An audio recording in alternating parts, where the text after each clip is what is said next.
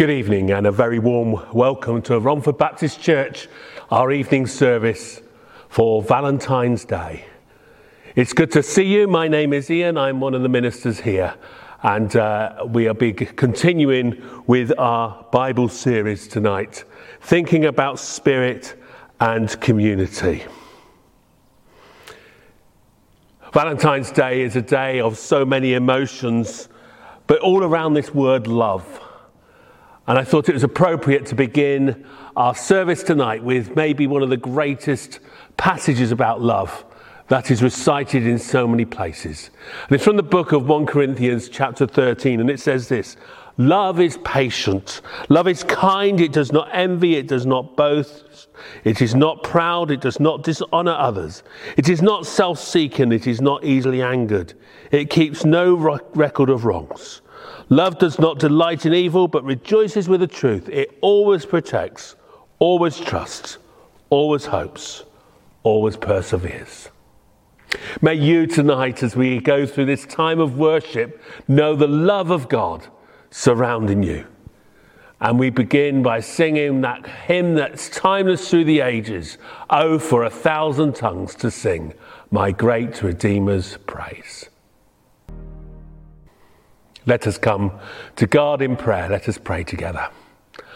Our sovereign, our mighty, our majestic God, we come to you, the creator of all things and the perfect example of love. We come, Lord, to you in adoration and praise, in worship, to say that we want to bow our knees before you, to tell you we love you. Lord, on this day, as we come to worship again together, to hear of your word, we thank you that we have the ability to engage with you, to talk to you, to spend time with you.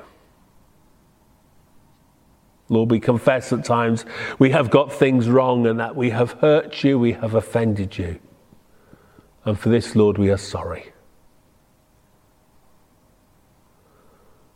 Come, Lord, by your Holy Spirit, and help us to be forgiven and to forgive ourselves, and to know that by you we have been forgiven and we have been made new. Lord, in our worship we want to give you praise and adoration. We want to know of your plan for our lives. And so, Lord, sovereign Lord, come and take your place in our homes, in wherever we are watching this service. Come and take your place. We pray in the name of Jesus, our Lord and our Saviour. Amen.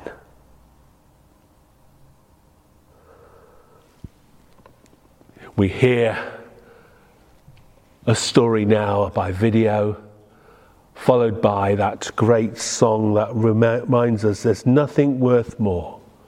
Holy Spirit, we welcome you.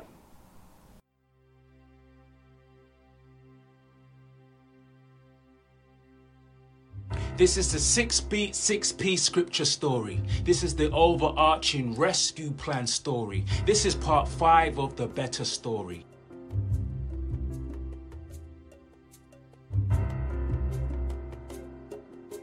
Love resurrected on Sunday, but what about Monday? For 40 days, Jesus showed up in so many ways, unpacked the scriptures with believers on the road to Emmaus. Their hearts burned with passion. Risen Jesus amazed us, made Thomas believe with nail marks in his side. The barbecued fish must have tasted sublime. Said, wait for the Spirit, then ascended on high. So they waited. On lockdown, they prayed and anticipated the arrival of the promised Holy Spirit. In the room they waited. And guess what? The Spirit filled it. A rushing wind, tongues of fire, a community consumed with the burning desire to lift God higher in dialects they hadn't heard of just 5 minutes prior. And Jews get confused, but they're not in the know. They just thought the team knocked back too much of that Merlot. But Pete puts them straight. We're not drunk, mate. Believe us, it's the spirit of Jesus that's living within us. Joel said, oh, we'll dream dreams and the young men will have visions. And the church goes on mission, but they were persecuted. Just take the stoning of Stephen, where their number one target Saul looks on with approval and hails the stone throwers' jackets, and the church just scatters. Missionary becomes martyrs.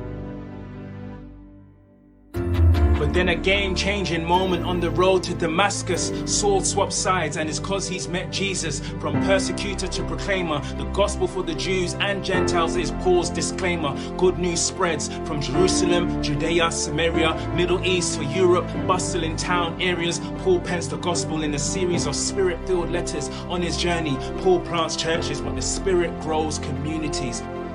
But it's not down to this rabbi tent maker, it's the Holy Spirit. He's the enabler, he's the faith filler, he's the courage giver. Just look at Peter. How do you think he changed from chief denier to leader? And the good news has kept on spreading 2,000 years later.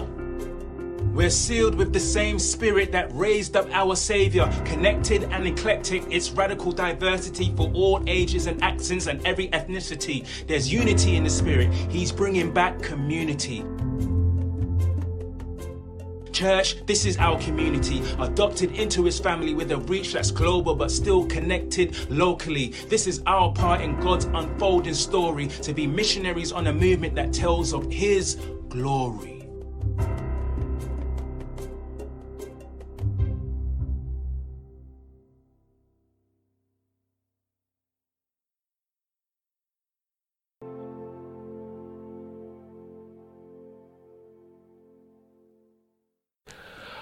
Hopefully you have received your notice sheet and you'll see the many things going on there. Prayer meeting Tuesday and an opportunity to join in small groups on Wednesday to continue to talk about the theme of this evening's service.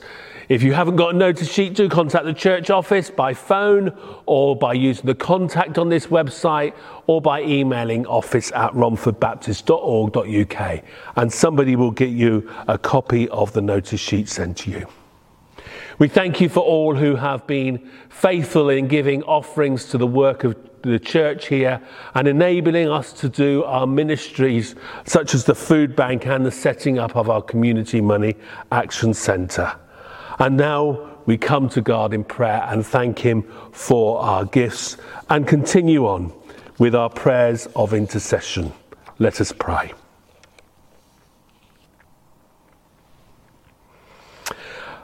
Father God, we thank you for the many gifts that you have given to us and the resources that you have entrusted us with. And Lord, we pray now you will take our gifts and you will use them and you will bless them, that others will know of your love and blessing. We pray this in Jesus' name. Amen. And as we continue in the prayers of intercession, every so often in this prayer, I will say, Lord, in your mercy. You feel free to reply where you are. Hear our prayer. Lord, in your mercy, hear our prayer. Lord, on this Valentine's Day, we come before you with our prayers and rejoice in the wonder and power of your never-ending love for us and our love for you. And now we read from Paul's letter to the Corinthians. Love is patient, love is kind. It does not envy, it does not boast, it is not proud, it is not rude, it is not self-seeking, it is not easily angered, it keeps no record of wrongs. Love does not delight in evil, but rejoices with the truth, always protects, always trusts, always hopes, always preserves. Lord, because love is patience, help us to be slow to judge the other, but always quick to listen. Make us hesitant to criticize, but always eager to encourage. Remembering your endless patience with us.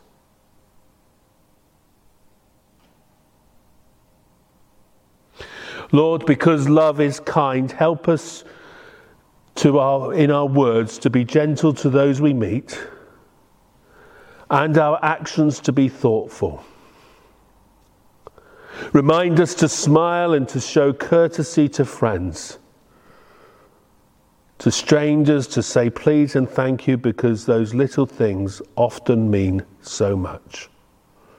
Lord, in your mercy, hear our prayer.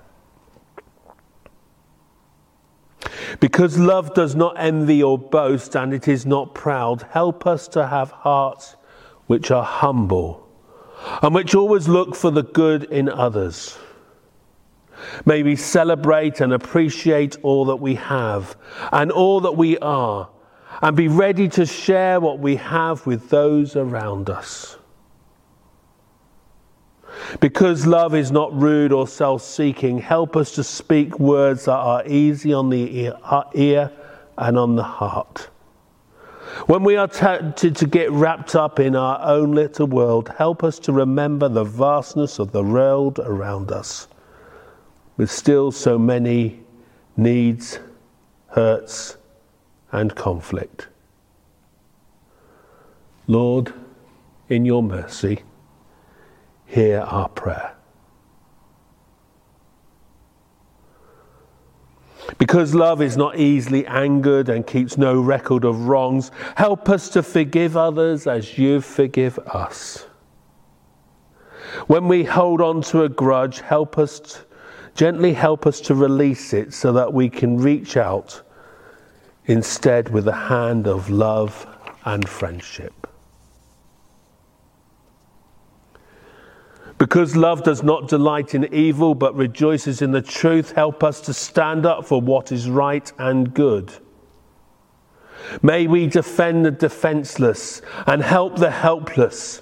Show us how we can make a real difference to the life of others, however small or insignificant this may sometimes seem.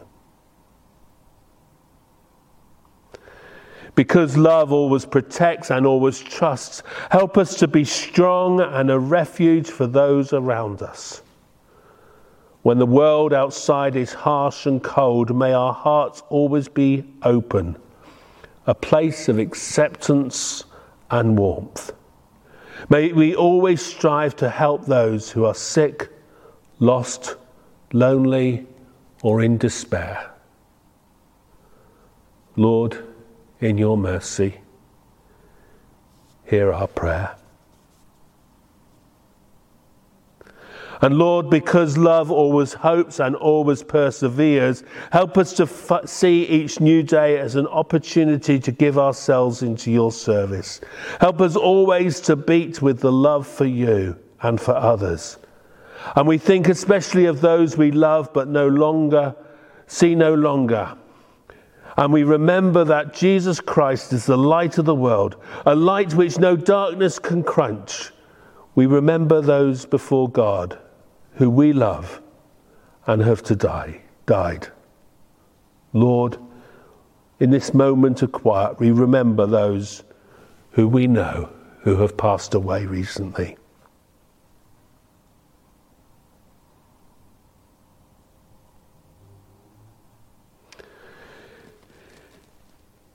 You turn our darkness into light.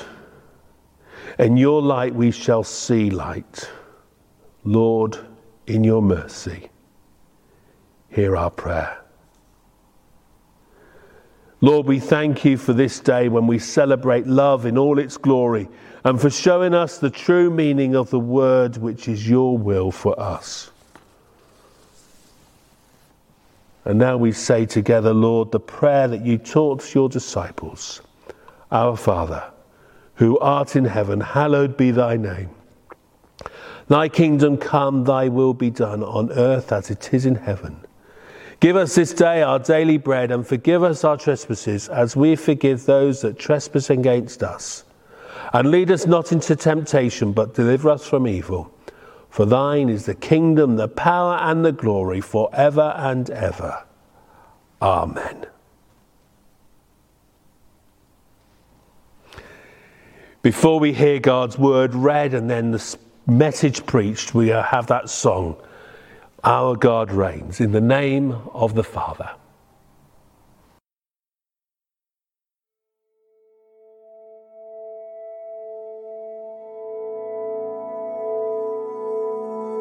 You will receive power when the Holy Spirit comes on you, and you will be my witnesses in Jerusalem and in all Judea and Samaria and to the ends of the earth.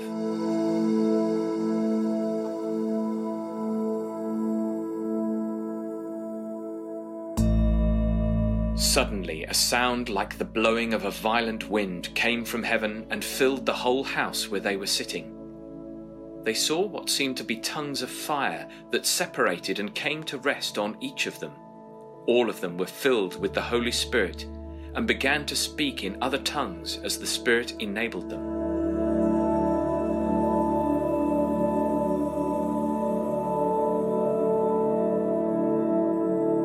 When the people heard this, they were cut to the heart and said to Peter and the other apostles, "Brothers, what shall we do?" Peter replied, "Repent and be baptized, every one of you, in the name of Jesus Christ for the forgiveness of your sins, and you will receive the gift of the Holy Spirit." Those who accepted his message were baptized, and about 3,000 were added to their number that day.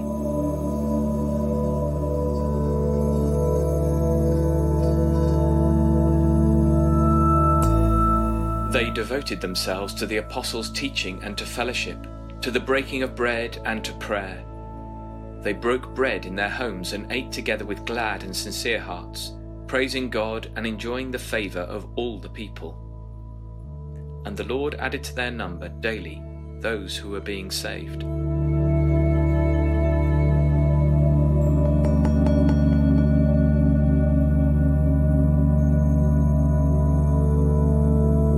Jewish authorities commanded them not to speak or teach at all in the name of Jesus.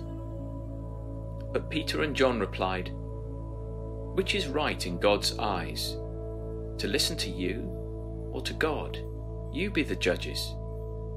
As for us, we cannot help speaking about what we have seen and heard." After further threats, they let them go. On their release, Peter and John went back to their own people and reported all that the chief priests and the elders had said to them. When they heard this, they raised their voices together in prayer to God. After they prayed, the place where they were meeting was shaken, and they were all filled with the Holy Spirit and spoke the word of God boldly.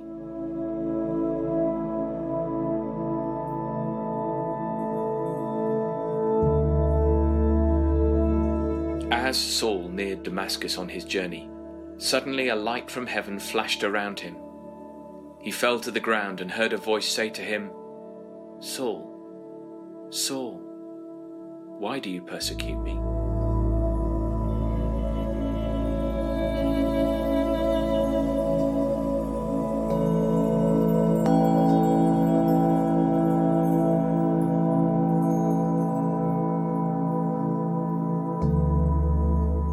Paul took the disciples and had discussions daily in the lecture hall of Tyrannus. This went on for 2 years, so that all the Jews and Greeks who lived in the province of Asia heard the word of the Lord.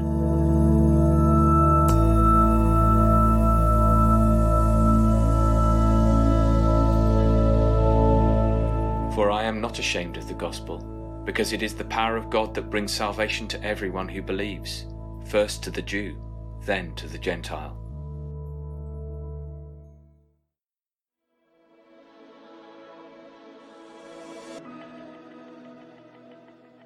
Well, hi there. I hope that you've been finding this series on the Bible really, really helpful. We've been looking at how through the Bible we can experience a better story. We started with a helicopter view of the Old Testament. We went back to looked at the whole theme of origins and meaning, Exodus and freedom, and then exile and peace. And today we want to continue the story by looking at the coming of the Spirit and how through the Spirit God comes to satisfy our human thirst for community. And it's an exciting part of the story because it's where you and I enter in, as it were. Talking of a human thirst, one of the first things that you and I did when we entered this world was almost undoubtedly go, "Wah!" Not just once, but many times. It was not just a cry of physical thirst, to have a physical need satisfied, but psychologists tell us that, right from the moment we're born, we're searching for a relational connection with others. In other words, that cry is not just for feeding physically, but it's for love, comfort, and connection. And that desire, that thirst for relationship doesn't just cease when we start growing up. It's something that you and I still have, integral to the very fact of us being human beings. And so today I want to look at how through the coming of the Holy Spirit, in what we know as Acts of the Apostles, chapter 2, on the day of Pentecost, that connection with God, that thirst for relationship with God is satisfied in a new way. And also at the same point, how through the coming of the Holy Spirit, you and I can experience a new community or friendship or relationship with others. So we're going to look at friendship with God vertically, friendship and relationship with others horizontally, and how through that, as it were, that dual connection, yours and my thirst for community can be satisfied. So let's look first at the whole theme of friendship with God. Now, if you look back at the Old Testament, we will see that, people did encounter the presence of God. Right back to the garden, we see God meeting with the first human beings. We see how in the Exodus, God appeared to his people with the pillar of fire and with the cloud. We also see how they were instructed to build a tabernacle or a tent and later on a temple. And God promised that he would come and dwell with his people. But generalizing, I would say that this whole Old Testament picture has the sense of distance between an awesome and a holy God and between sinful human beings. In other words, although God was present, there was a sense of a gap. And that's where the coming of Jesus is so wonderful. You see, when Jesus was born, as we saw last week, one of the names that he would be called was Emmanuel, God with us. You see, Jesus wasn't just a human Messiah anointed by the Holy Spirit. He was also the Son of God. If you like, God was present in human form. So when Jesus goes out in his ministry and he calls his disciples and he heals the sick and he raises the dead, he changes people's lives. It's like the very presence of God, the very temple of God is there in human form. It was a God that you could know and see and converse with. And it literally changed the lives of multitudes of people, including his closest disciples. So imagine the shock and horror when Jesus announces to his disciples, says, guys, basically, I've got to go. He was planning to go to the cross and then eventually to heaven. And he actually then goes on to say in John chapter 16, it's better for you that I go away. And he starts talking about how in his place, as it were, he is going to send the Holy Spirit. And we see how this promise of the coming of the Holy Spirit is fulfilled on the day of Pentecost. Listen to what Jesus says. He says, and I will ask the Father, and he will give you another helper, comforter, advocate, intercessor, counselor, strengthener, standby, to be with you forever, the Spirit of truth. You know him because he, the Holy Spirit, remains with you continually, and he will be in you. I will not leave you as orphans, comfortless, bereaved and helpless. I will come back to you. Wow, what a promise. And that was a promise for the disciples then, and it's a promise for us today. You see, as Jesus goes to the cross, he rises from the dead, he appears to his disciples for 40 days, but then he ascends to heaven. It's this idea that Jesus physically now is no longer present on the earth. He's at the right hand of the Father. He is ruling and reigning, and he is going to come back physically one day. But in the meantime, Jesus is saying, you're not going to be alone. I'm going to send someone like me, someone who, as it were, is united with me. And when he comes, he's not just going to be with you, he's actually going to be in you. And that is a stunning, stunning promise. You see, as amazing as it would have been to have met Jesus in person on the earth, Jesus at the time was limited to his physical body. And so that meant that while he was in Jerusalem, he couldn't be in Peterborough or London or Lagos or New York or Edinburgh. But now, through the Holy Spirit coming, Jesus is present with us and actually comes to live in us by the third person of the Trinity, the Holy Spirit. And we see this promise of the coming of the Spirit fulfilled on what we know as the day of Pentecost. Let me read to you from Acts chapter 2. This is the birthday of the church. This is one of the defining moments in biblical and world history. The disciples are waiting, they're praying, and we read how suddenly a sound like the blowing of a violent wind came from heaven. They saw what seemed to be tongues of fire that separated and came to rest on each of them. All of them were filled with the Holy Spirit and began to speak in other tongues as the Spirit enabled them. And those symbols there of a rushing wind and tongues of fire, they're symbols and pictures, if you like, for us that God is coming in a powerful way. And the great news is that God has been present on the earth by his Spirit ever since the day of Pentecost. And as a result, these disciples were changed. They became bold where they were fearful, and they went out empowered by the Holy Spirit, spreading the good news of Jesus and changing the world and the lives of multitudes of people. Now, if we look back at the whole of the New Testament and we read some of the letters, for example, of the Apostle Paul, we'll see that the person of the Holy Spirit is actually central to the whole revelation and to what it means to be a Christian.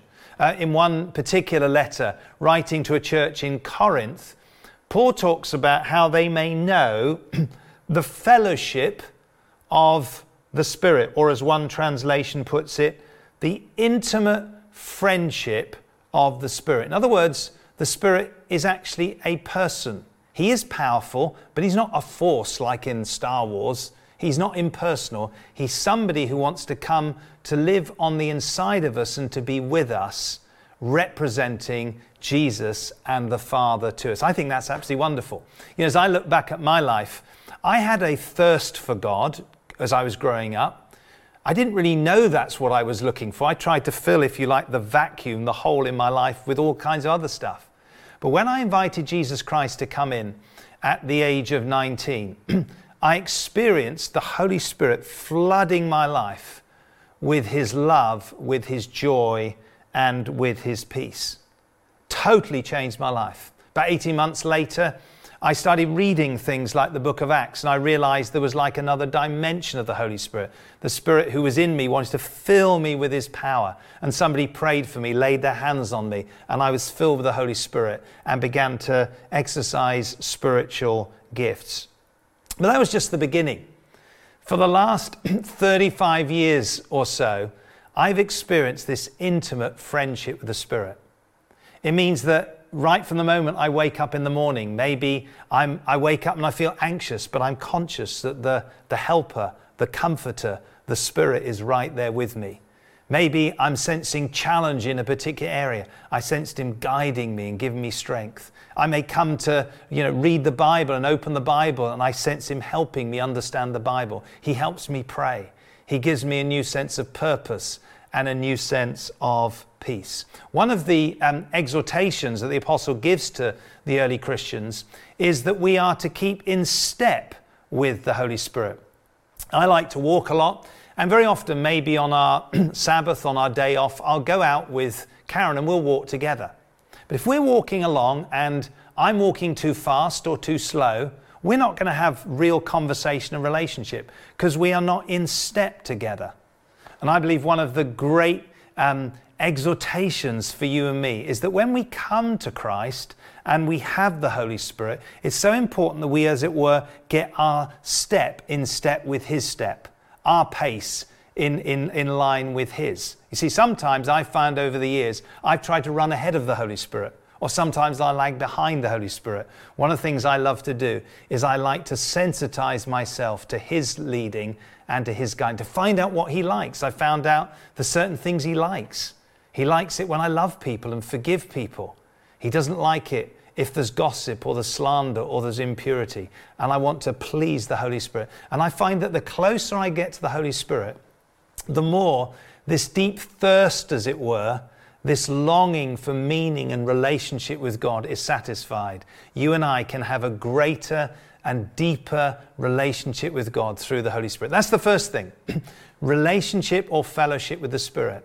But actually, if we look at the Bible as a whole, we realize that not only do we have a horizontal need for communion or friendship with God, but we also have a relational need for community with others. And I just want to play you a short story, somebody called Raj, and just look at how she experienced a life-changing encounter with God through Jesus by the Spirit, but also began to experience the transformational impact of being in Christian community. So please watch this.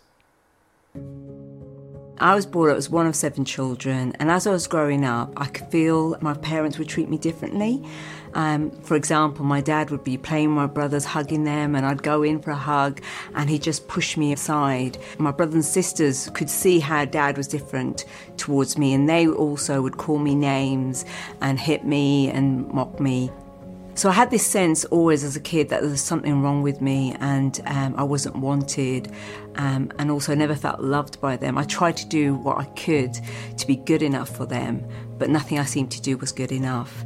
When I used to come home from school, I was forced to do all the housework, and I remember one evening while I was cleaning and everyone was asleep, my mum's tablets were there, and I started to take all these tablets wishing I was dead.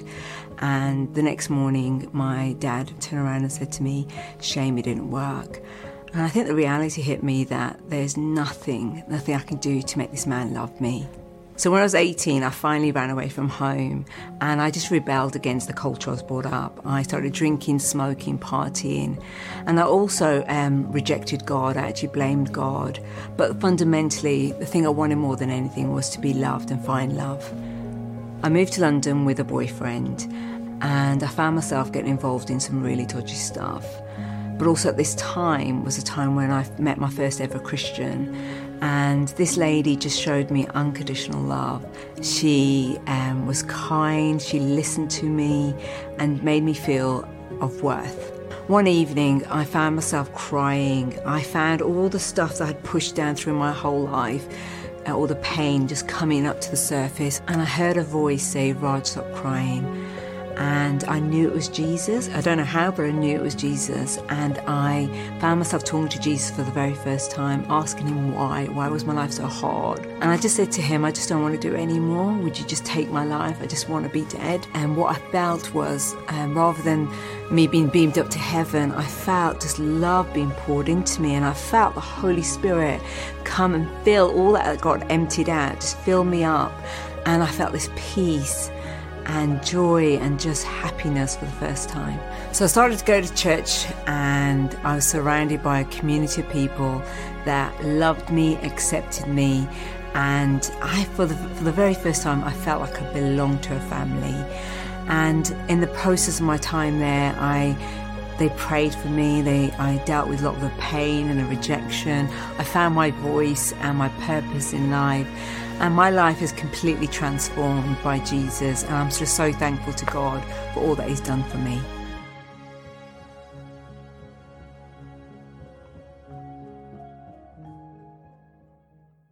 So a great story of somebody who experienced that double transformation, if you like. Vertical connection, friendship with God through Jesus by the Holy Spirit, and then the combination of that, and then experiencing community horizontally with others. And that takes me to my second point, the importance of us experiencing friendship with God, but then secondly, friendship with others. You know, if we go back to the Bible makes clear right back in Genesis 2 verse 18, it's not good for man to be alone.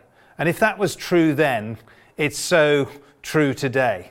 You know, even prior to COVID-19, studies were indicating that as a society, we were getting more lonely and more isolated than ever. And then things like social distancing and lockdown has put huge pressure on all of us. And if we have this human thirst for community, the question is, how can we connect with others in the midst of such a tough time? Well, I believe we need to be creative and proactive, not think about what we can't do, but as much as possible, think about what we can do.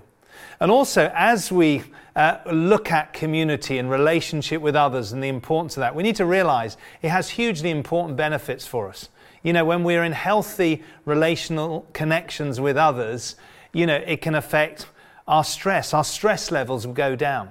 Our immune system gets stronger. Our sleep can get better.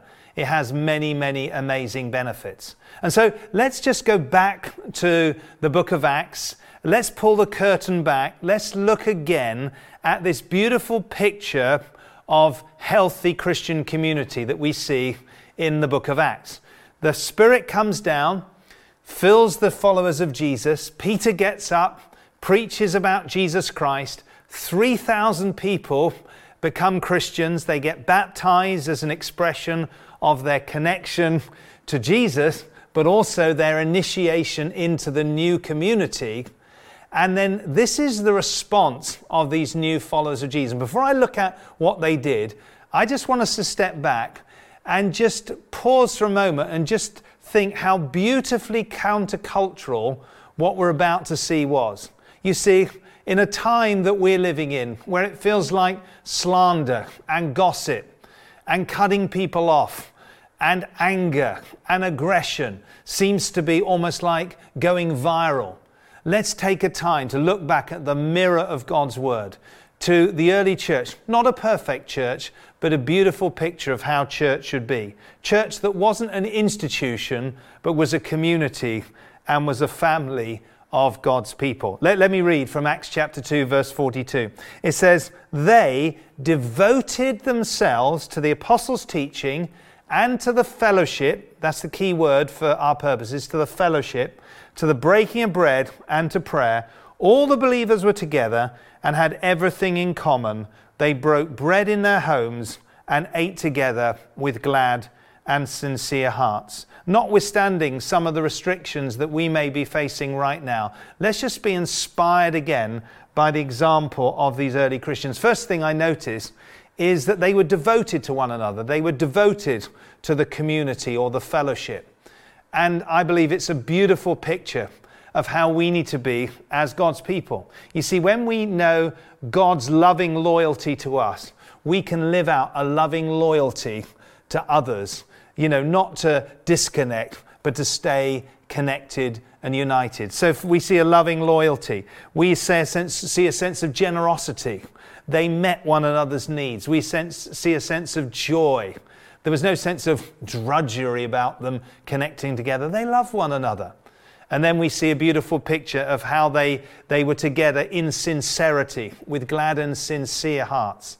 Now that word sincerity is the opposite of hypocrisy. Hippocrates was a Greek word used by an actor who would put on a show by hiding behind a mask. In other words, as this actor was performing, they were hiding in such a way that you never saw the real person. You see, much human socializing can be us wearing masks. But when we experience the Holy Spirit and we experience a new intimacy with God and we know that we are loved and accepted just as we are, it means that we don't have to perform for God and we don't have to perform before one another. It means that we can take off the masks and experience true vulnerability, which I believe is an essential ingredient for real community. So there's this sense of transparency, community. So it's one thing to be connected to other people, but it's another to be truly authentic and vulnerable in all our relationships. And I believe this works two ways. You see, in a time that we're living in right now, first and foremost, I believe you and I need to realize that our human thirst for relationships and to be creative and proactive in reaching out to others. You see, just like newborns or toddlers or young children will take the initiative in expressing their need. They're crying out for help. I believe for you and I to cry out for help or to ask others to input into our lives is not a sign of weakness, it's a sign of wisdom. You know, over the years, I've become increasingly aware of my need of others. You know, whether it be my wife or my family or the team I work with or my small group or people I've got praying for me. I will regularly reach out to people and say, I'm struggling here, can you help? Will you pray for me?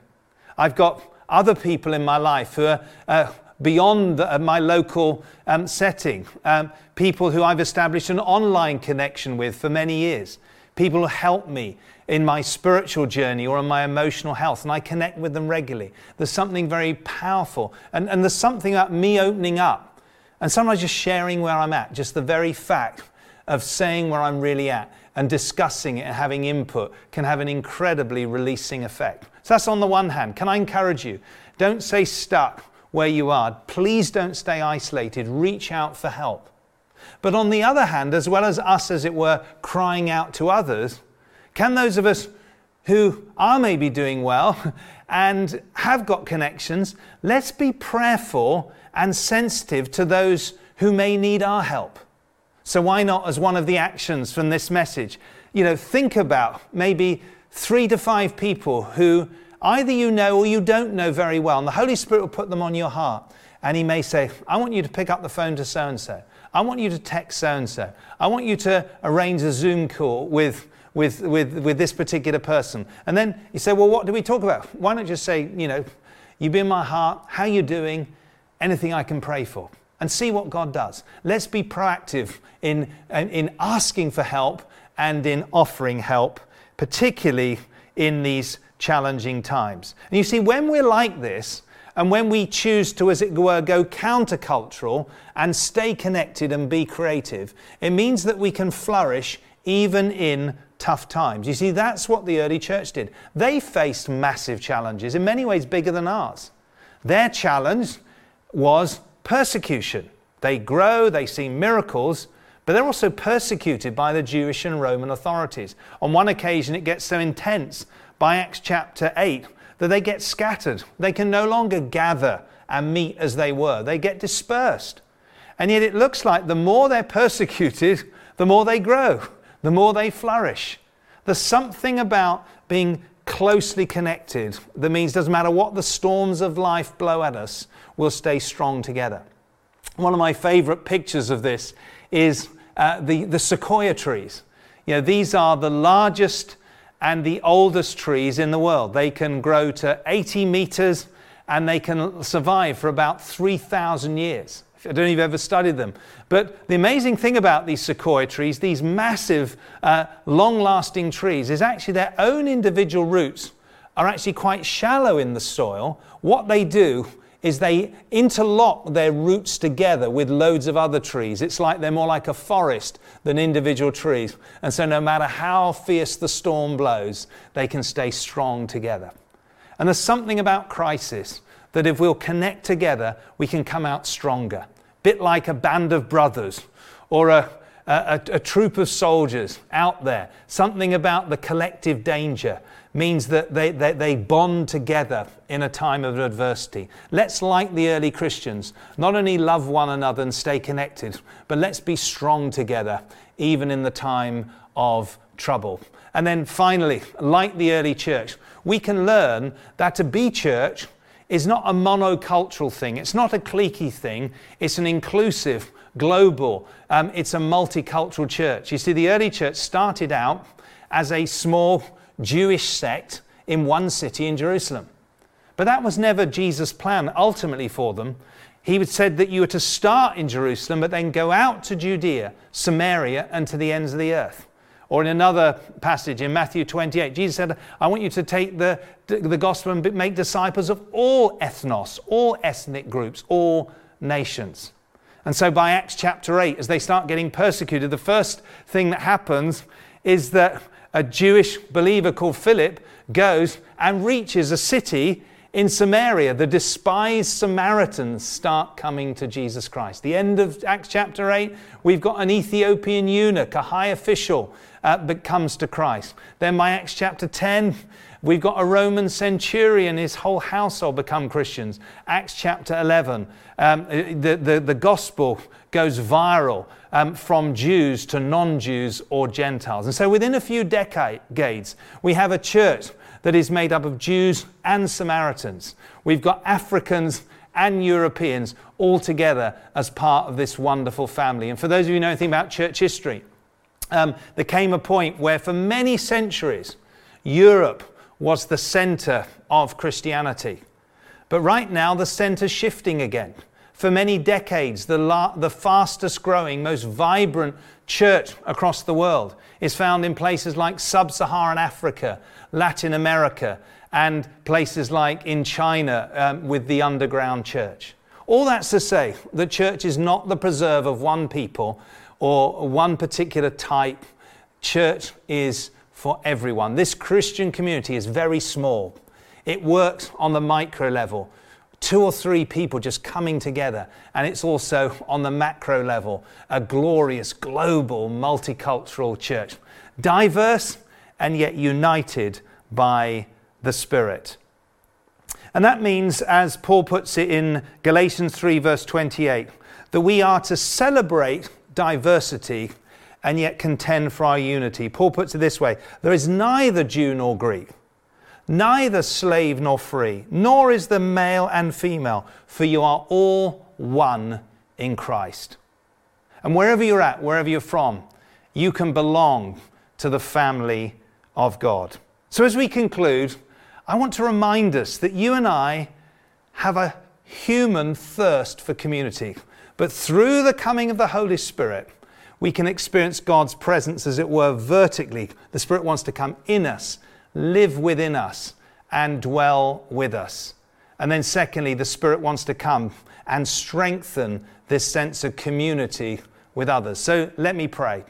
And maybe you're here today watching and you don't really know God. You've never experienced God's presence. Or you are a Christian and it's like you feel like God's distant. Can I tell you, He's not departed. You've probably withdrawn from Him. But God wants to lovingly come to you. He wants to fill you afresh. And He wants to satisfy again that deep human thirst that you have for Him. And then for all of us, I want to pray for a strengthening of our relationships, especially in these challenging times. So let me pray. Father, I thank you right now that you sent us, Jesus, to manifest and make known your love and presence on the earth. And then you sent Jesus, your greatest gift to us. You sent the Holy Spirit. In the name of Jesus, the Spirit is here from the Father, that we might have our deep longing for you satisfied. I pray, Father, for anyone who doesn't yet know you, they might be able to open up their heart and you might fill them right now. For those of us who already know you, Holy Spirit, fill our hearts and our lives in a new way. May we know that with you we are never alone. You're always with us. You're for us. You're our helper 24/7. May you comfort and strengthen every single one of us. And then I pray, Lord, for all of us, even in the midst of these challenges, that we might be proactive and creative in giving and receiving help and hope and healing to one another. May your church be strengthened in this time. In Jesus' name, amen. Let us pray. Loving God, we thank you for your Son and for sending your Spirit to transform us, to bring new life, new hope, and new courage. And we thank you, Lord, that through your Spirit we are adopted into your family. We welcome you into our life and we pray that we may bear the fruits of your Spirit. May the people we meet see and experience those fruits of a new character, sharing love with the unloved, showing kindness to all we meet, bringing hope in a hopeless situation. Use us, Lord. Jesus, we thank you for the community of believers that you have placed us in. Help us to see the needs of others and to share the gifts you have given us with them. Help us to proclaim your good news in all situations. Empower us, Lord, with your Spirit as we join the Messiah's community. Empower us to participate fully in God's mission in our community and around the world. In the name of Jesus Christ and in the power of the Spirit we pray. Amen. We sing together, "Come people of the risen King." Thank you for being with us at RBC tonight. It's been great to have you, and may we pray that God will bless you. If you're new to RBC and it's the first time you've been on one of our services, we'd love to hear from you. Please contact us through the website. After I've said the grace, there will just be a piece of music that you can use to just quieten yourself as you go back to whatever you're going to be doing for the rest of this evening. And so now may the blessing of God the Father, the Son, and the Holy Spirit be with each one of us this day and forevermore. Amen. God bless you.